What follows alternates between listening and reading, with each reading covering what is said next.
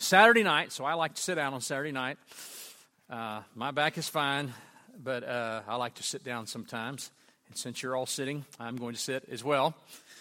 If any of you like to stand, I'll stand with you. But otherwise, I'm going to sit here and visit with you a little bit tonight. And this topic is racial reconciliation. I thought about calling the topic, "What Color Was Adam?" And let's just talk about that for a moment, because I get this one sometimes. People ask me this question sometimes. What color was Adam? Sometimes people ask this color. What color was Jesus? Well, let me tell you what I know for a fact. First of all, I don't really know. Don't you love when you come to church and a preacher tells you that? I don't really know, but let me tell you what I know. He wasn't white, either one of them. Adam was not white. As a matter of fact, the root word in the Hebrew of Adam actually means reddish. So basically it implies that Adam, of course, he was made from the clay. There was a red tone, a red tint, which would be its dominant color, would be brown, which would be actually black. But brown, kind of a reddish color. I know we have one of our good doctors here today, so he could tell you more about this than I could. But every one of us, we all have two genes. And we basically, and I'm making it far too elementary, but because I had about three semesters of biology in college, I feel well qualified to talk to you about this. There's basically a black gene and a white gene. We basically have it, but it depends on which one is dominant within you. Okay, so we all have this gene in our body, and probably for Adam and Eve, if we are to go with the root word of what Adam means, then their skin was red, which would really look more like an Indian today. Someone from India would probably be a better way to think about it. And as time has gone on through various circumstances, whether we give credit for the environment, the culture, whatever the case may be, we know those genes, if they were exclusively white, and it was pure white, then that color would have never changed. If there was only a white gene, then they never would have changed. Everybody would have remained white. If it was only black, then if that was the dominant color and it was completely dominant in both genes, then everyone would be black, okay? But we have a mixture, and matter of fact, if you go in, Jesus being a Palestinian Jew, if we go back to that time, even today, the Arabs would be darker than our skins, but at that time they even had a darker pigmentation in their skin. So when we see these pictures, while they may make you feel good sometimes, that Jesus has blonde hair and blue eyes, and he's pearly white, and he's got white teeth, looks like he had some work done at the dentist, or whatever the situation was in the pictures we're looking at, they're really just portrayals of who we are in a lot of senses, okay? If you go back to Isaiah 53, the Bible tells us that Jesus had no comeliness, or quite frankly, no attractiveness that you would have desired of him. In other words, he didn't stand out in the crowd. There's this big hunk Jesus coming our way, okay? He blended in. That's why so many times in the crowds, Jesus would blend in, and they wouldn't know where he was anymore. He just kind of disappeared from this mist, and he looked like every other Palestinian during that time, okay?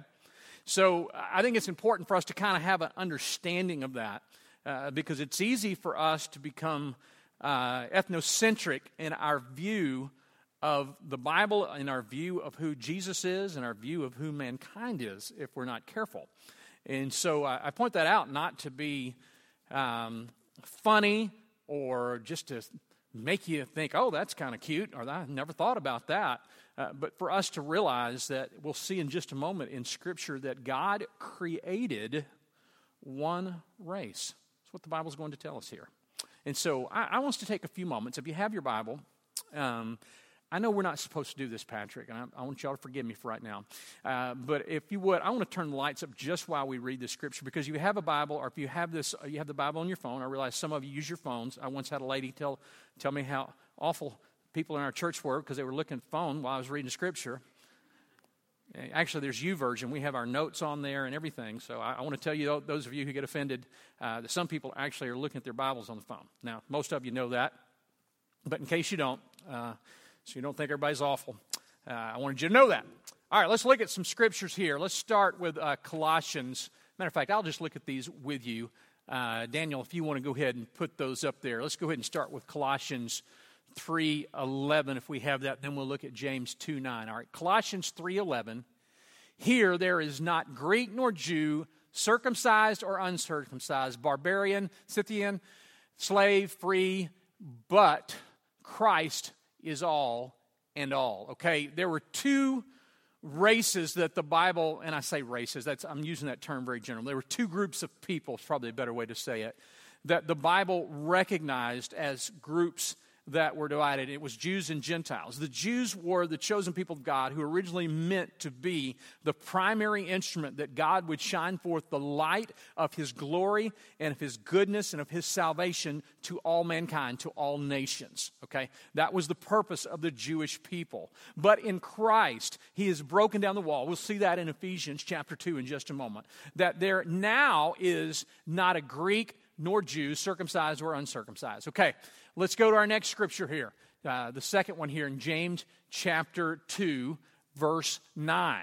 But if you show partiality, you are committing sin and are convicted by the law as transgressors. Now, James is certainly talking about partiality in a couple of other senses here, but we know this is true racially. And sometimes it's socioeconomic. Sometimes that's the biggest divider is our socioeconomic position. And certainly James was addressing this. All right, another scripture for us to look at, 1 John 2:11. 1 John 2:11. But whoever hates his brother is in the darkness and walks in the darkness and does not know where he is going because the darkness has blinded his eyes. Okay? Now, I'm going to go ahead and tell you this point, and I'll make it again in a moment as we'll look at Ephesians here in a moment.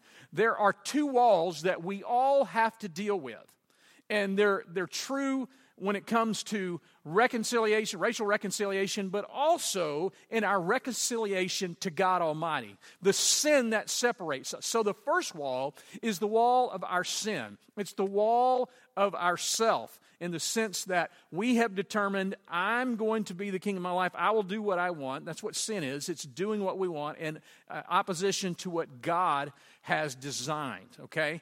And so that's that wall right there that spiritually separates us from God. There's a wall there, and the wall is our sin nature that separates us from God.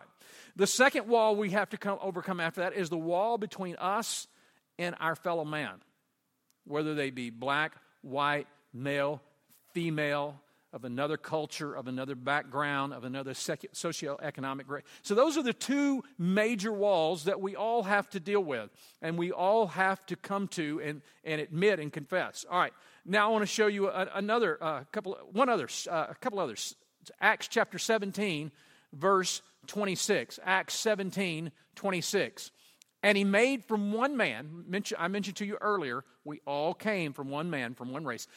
He made from one man every nation of mankind to live on all the face of the earth. Let me read that again. And he made from one man, talking about Adam, every nation of mankind to live on the face of the earth, having determined allotted periods and the boundaries of their dwelling place. Okay, so we understand that God, in the beginning, God created. He created the heavens and earth.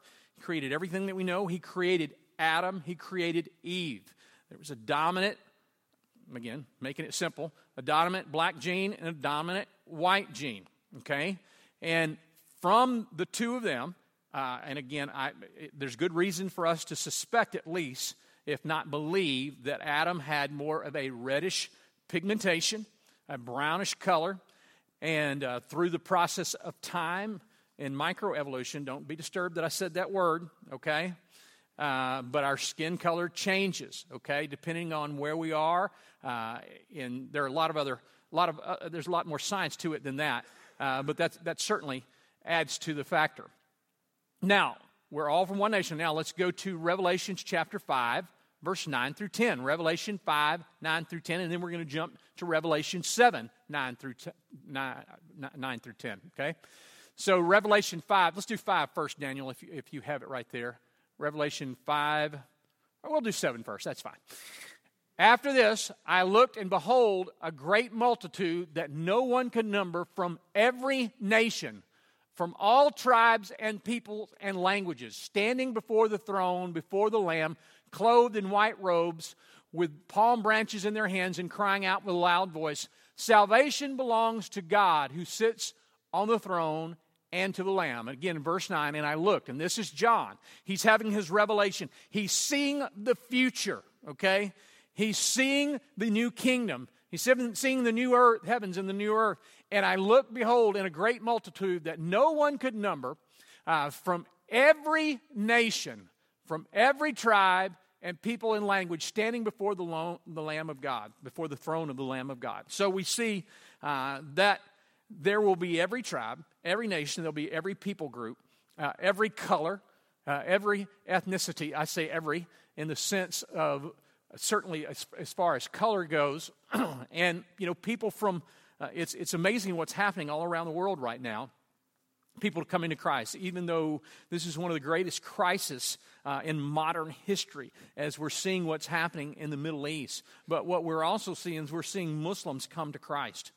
They've been coming to Christ through dreams. Now they're coming to Christ as many of them are looking for hope, saying, you know what, this has not worked. I'm looking for hope. I'm looking for peace. I'm looking for purpose. And so it's a great time for us as Christians and for our brothers and sisters who are missionaries on the field. And as we send food through Feed the Hunger, as some of you have donated money that we're sending to the Syrian Relief through an organization that we've been working for a long time that is sharing the gospel, giving food, giving places for them to stay, giving clean water, and sharing the gospel.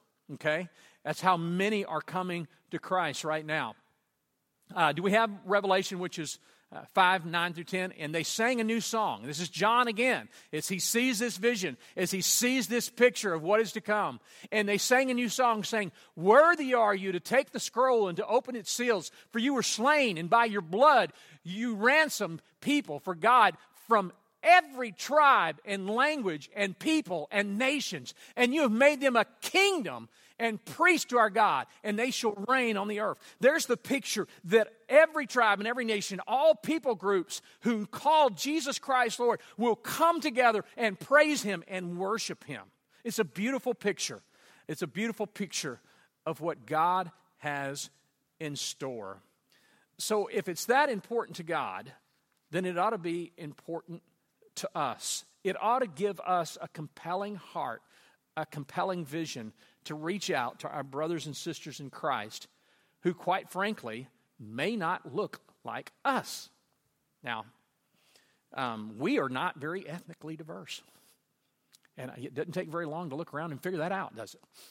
And we can say, you know what, it's because we live in an area that's not ethnically diverse. And that's true. It is.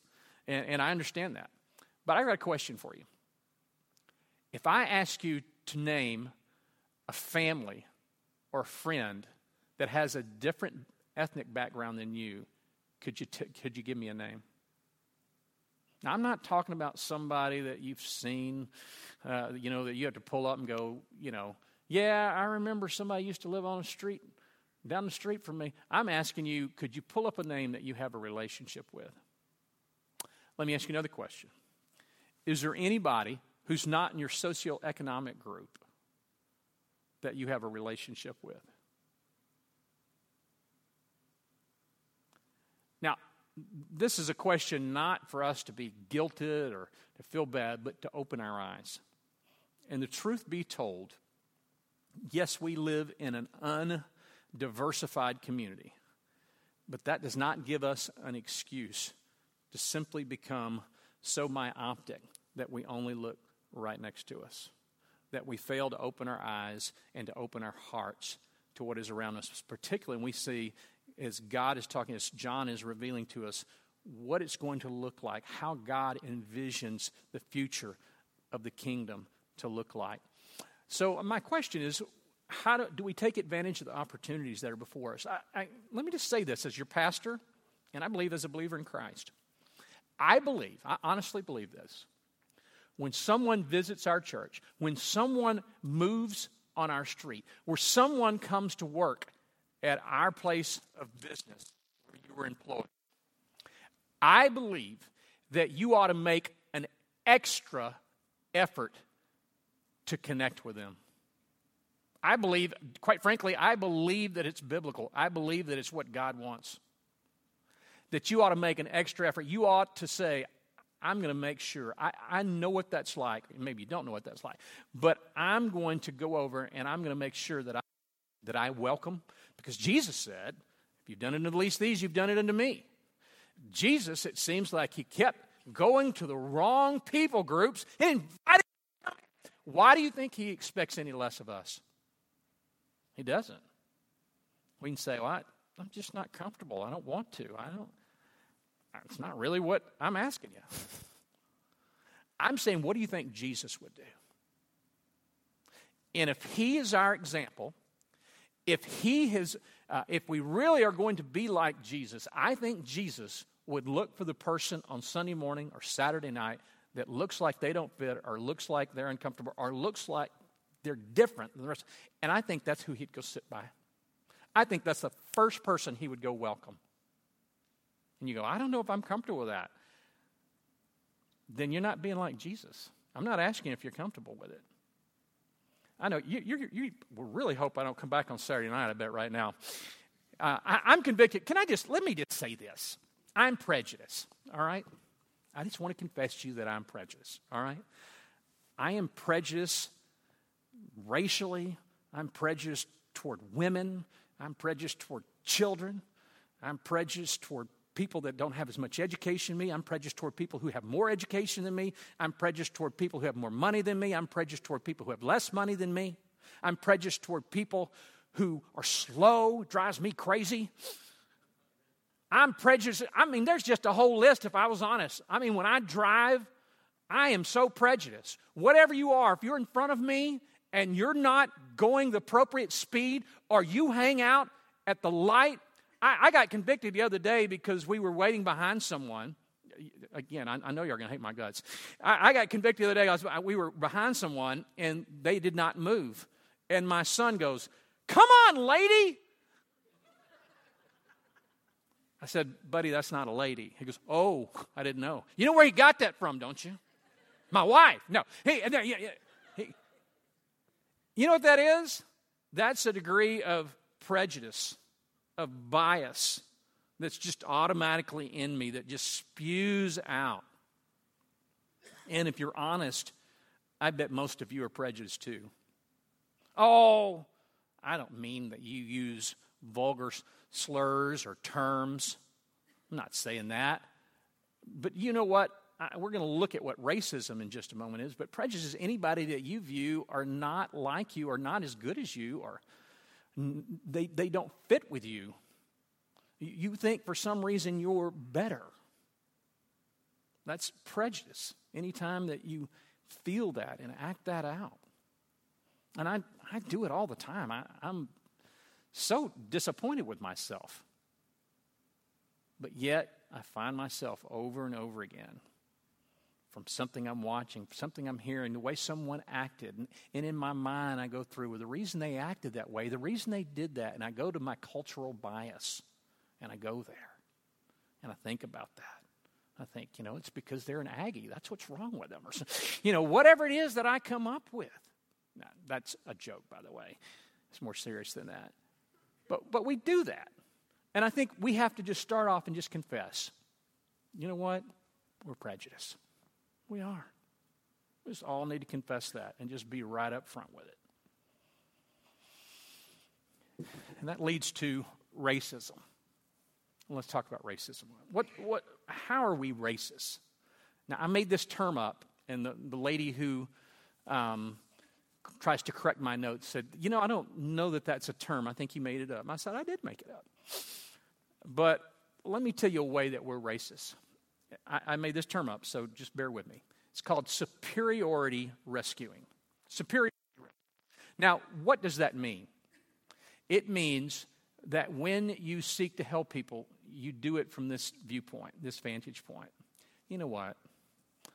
And maybe you don't say this, but I'm so much better. I'm going to help those people. They don't have very much. I'm going to help those people. Instead of saying, You know what? I recognize they have needs.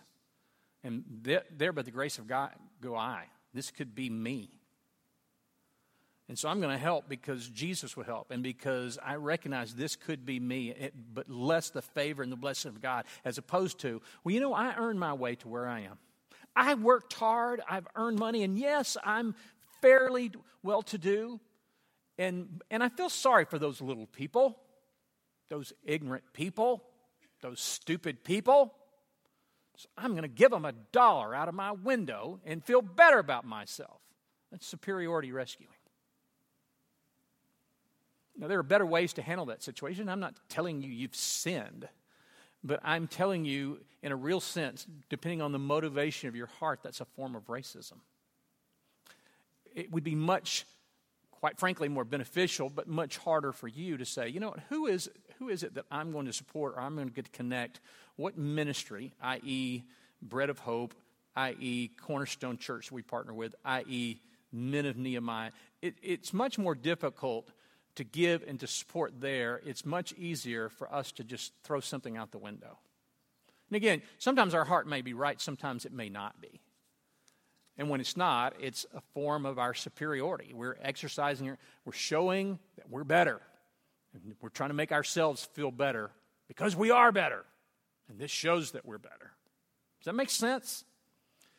Number 2, minimizing or denying differences. When it comes to other cultures and other races, particularly here in the United States, particularly here in the north part of the Metroplex, it's easy for us to minimize and go, well, everybody's got an opportunity. Everybody has it. Everybody can get an education. Everybody can be whatever they want to be. And, you know, I just don't see really the big difference. I worked hard to get where I was. I mean, I grew up. We didn't have a whole lot. And I worked hard, and I got myself where I am right now. Well, first of all, let's start with the extreme. How would that have worked for you if you'd been born in Sudan? You think if you'd worked real hard, or if you had grown up in Ghana, you think if you had worked real hard, it would have put you in a different spot, particularly if you were one of the tribes that were deemed a lesser tribe, of which there was tremendous bias toward, which you're not even able to get any kind of decent education if you got an education.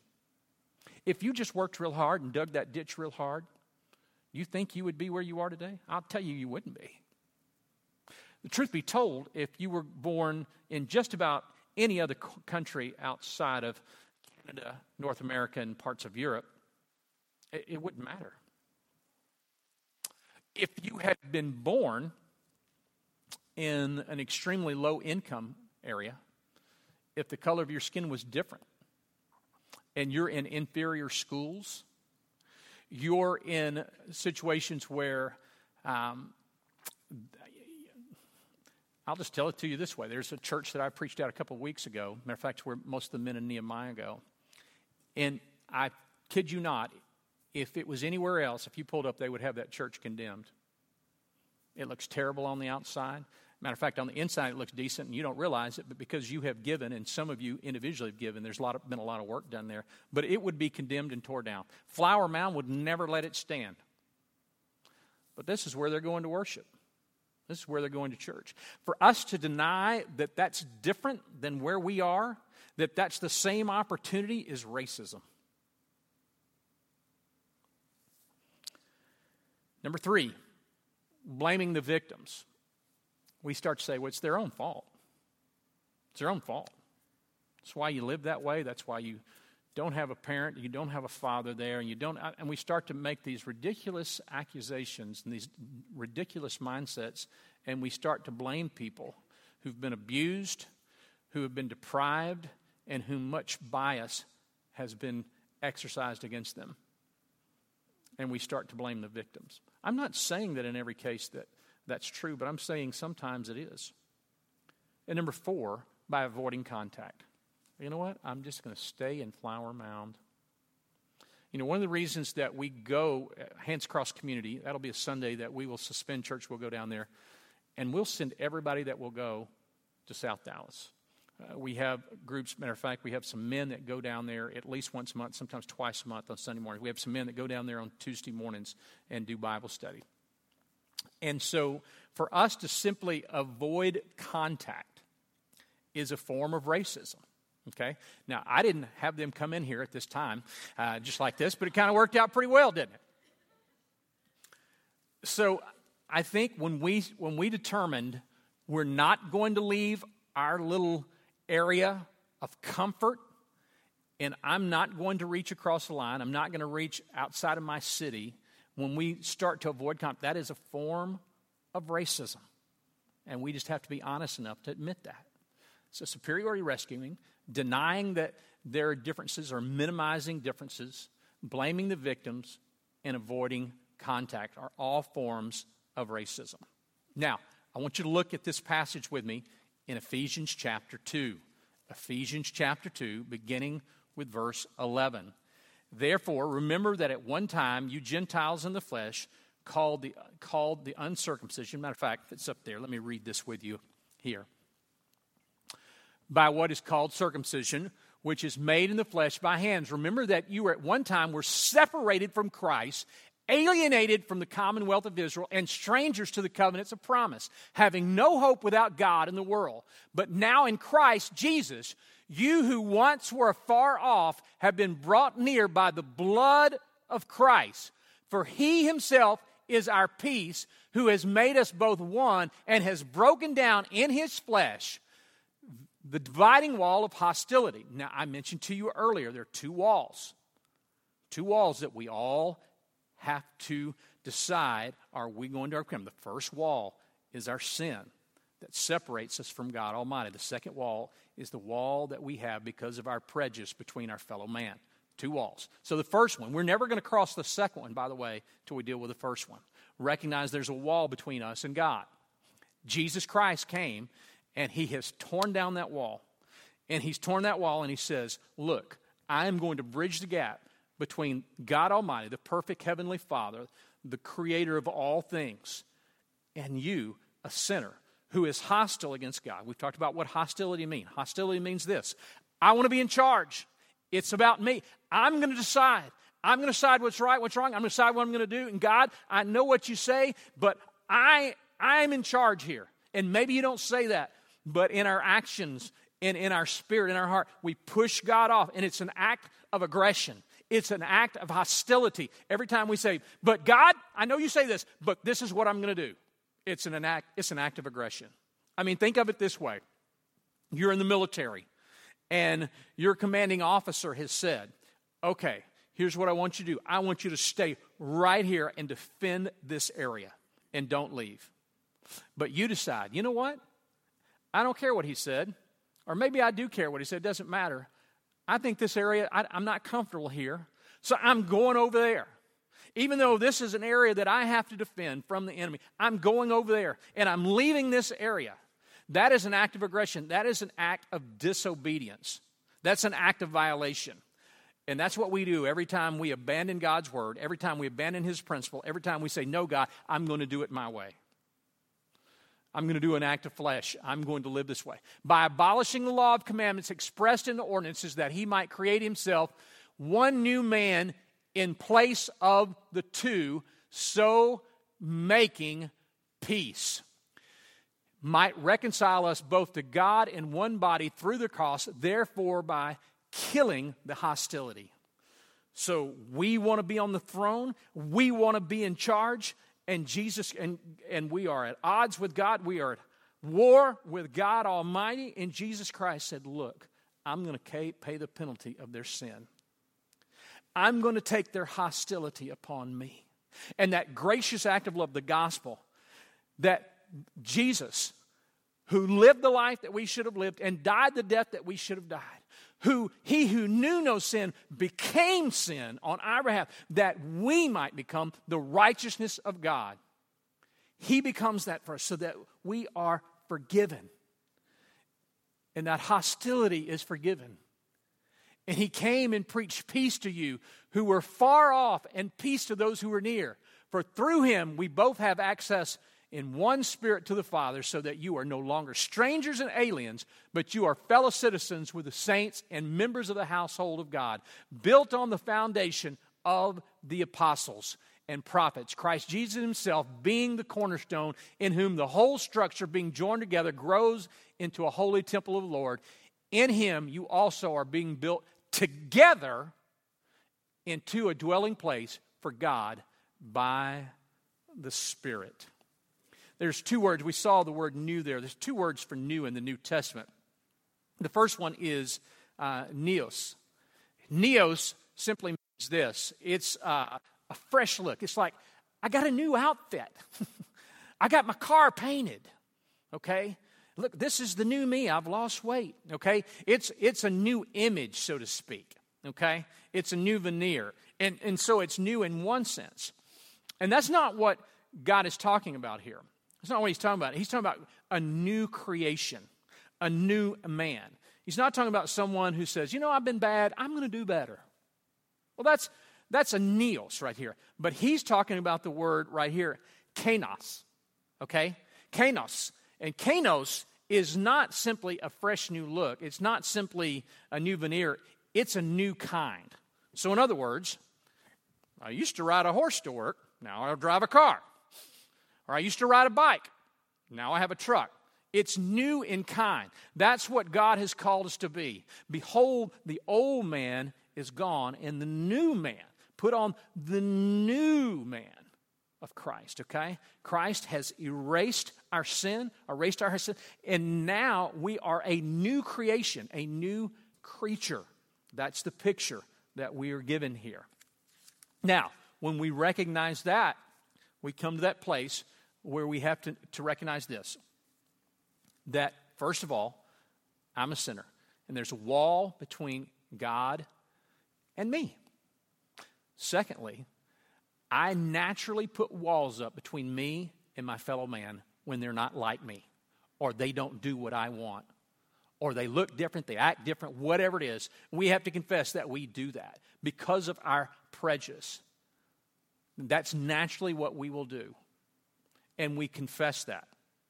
So once I become a believer in Christ, once I confess that I'm prejudiced, I confess my sin, what can I do at that point? Number one, I confess it. I confess that I'm a sinner. I confess that I'm prejudiced. We confess it. Number two, we educate ourselves. We begin to study to show ourselves approved biblically, and we look at history for real. Do you know there's a group called the AME? Anybody know the AME? Whose that is? African Methodist Episcopals. Okay, it is a black church, and the way it was formed was back in 1787. They were worshiping, and back then they had the white section and the black section, and apparently some black gentleman decided to go pray up the front in the white section. And the white part of the congregation got so mad, they picked him up and threw him out of the church. Physically, picked him up because he had the audacity to pray in the white section. So the rest of the African Americans, the rest of the blacks in there, they left, and they started what was known as the AME Church, the African Methodist Episcopal. I'll give you another one. I don't know if I'll share this tomorrow because so many of you get bothered by this. Southern Baptists. You know where the Southern Baptists came from? Because the Baptists broke off from the rest of the General Baptists because of the issue of slavery, because they supported the issue of slavery. What is the biggest denomination in America right now? The Southern Baptists. Now, that's not saying, in the Southern Baptist, matter of fact, there's a Southern Baptist African-American president now, okay? And I believe that for the most part, the leadership has confessed, hey, this is where we started. Our ancestors were wrong. So it doesn't mean God has the beauty of taking something that was meant for evil and using it for good, i.e. see the life of Joseph. His brothers what did they do? They threw him into slavery, and then we fast forward about 25, 30 years, and he's before his brothers, and God has used him as a mechanism of salvation. And when they recognized what happened, they said, oh my goodness, we're so sorry. We're so sorry what we did before you, Joseph. And they said, you know what? It's okay. What you meant for evil, God has meant for good. That's why we serve a redeeming God, which is remarkable, that he can redeem even our sin, even things that we did with ill intent through history, i.e., see the Southern Baptists and what God is doing. There are more missionaries being sent out from the Southern Baptist denomination than any other denomination, okay? Thousands and thousands of people are coming to Christ, even though its beginning was anti-biblical, quite frankly, all right? So, number one, educate ourselves, recognize these truths. Number three, listen. I asked you earlier, are there other people from other backgrounds, ethnic backgrounds that you know? If not, I want to challenge you to begin a relationship and then listen.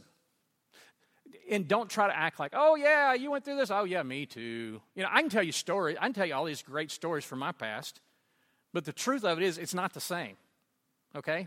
I can tell you a story about when I was living in Fort Worth, I had a gun stuck up my head, da-da-da-da. I can tell you all these great stories. And you can go, ooh, wow. But the truth of it is, it's not the same situation, all right? Listen. Listen to what it means just to feel like you have been marginalized. Listen to what it feels like to say, you know what, I feel uncomfortable, I feel left out.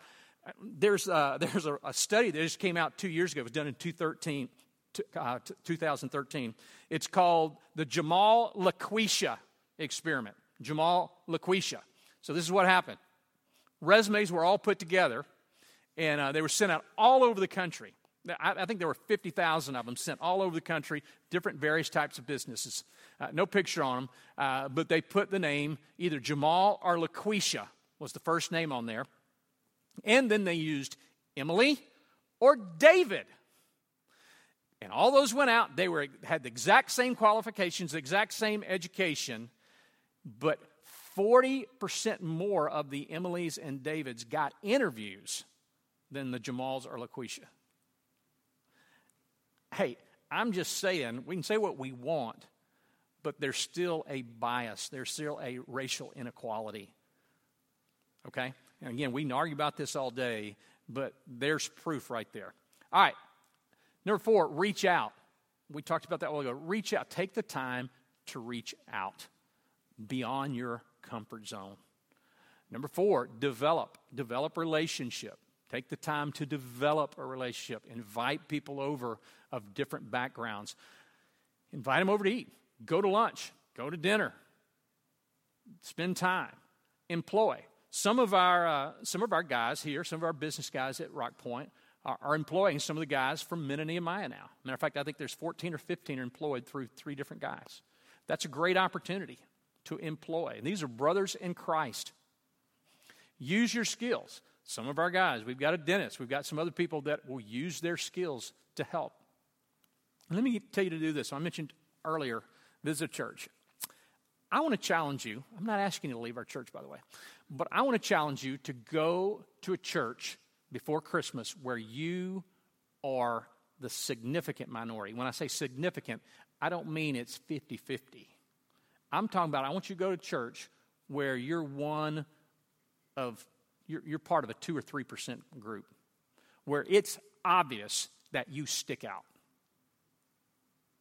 I invite you to go to an African American church, a Korean church, a Hispanic church. And some of you might think, I don't know if I want to do that. Again, I'm not asking you about what you want. I'm asking you, what do you think Jesus wants you to do? Okay, it's gotten way too quiet in here. So here's what I want us to just stop, and I want us to pray for a moment. And I want us to take some time to just listen and to God for a moment. And then when we get through that, I'm going to ask our brothers to come up here for just a moment and share for just a moment. But I want to ask you a couple of questions in a spirit of prayer. And I know this is a hard message. I know this is difficult. And again, I confess to you that I am weak, that I am a sinner, that I am prejudiced, that I am so many things that I need to confess before God. And I think that's the point of it. Are we willing to confess this is who we are and say, God, I don't need a fresh coat of paint. I need you to make me new. Kainos. I need to be a new man, a new heart. Lord, I've received your salvation, but Lord, I want you to expose the biases and the prejudice and the racism that dwells within my heart that I don't even know and I don't even see. And God, I want you to help me to build relationships with my brothers and sisters in Christ. To be a part of the kingdom that, Lord, you're going to prepare, that you're preparing, where every tribe and every nation and every tongue, Lord, let us start here today within this church. And let your name be praised and glorified. For just a moment, I want to invite you to pray, and I want you to listen. Father in heaven, thank you for this time together tonight. And Lord, as we sing, and Lord, as we continue in this service, I ask that you give us eyes that see like you and ears that hear what you want us to hear. God, I'm convicted as I read your word, as I look at this subject, and I humbly ask your forgiveness. Lord, I ask your forgiveness of not knowing how to properly communicate to a point that not just stirs conviction, but calls for action. Lord, I pray that people would not stumble over my words and my thoughts, but would hear your heart and see your face and might glorify you. So, Lord, I thank you for this time, and I thank you for the blessing of salvation. I thank you for the blessing of the church. I thank you for the blessing of being and sharing life with believers, no matter what their background. God, I pray that you would stretch us in the days ahead, that we might glorify you and bring glory to your kingdom. In your name I pray. Amen.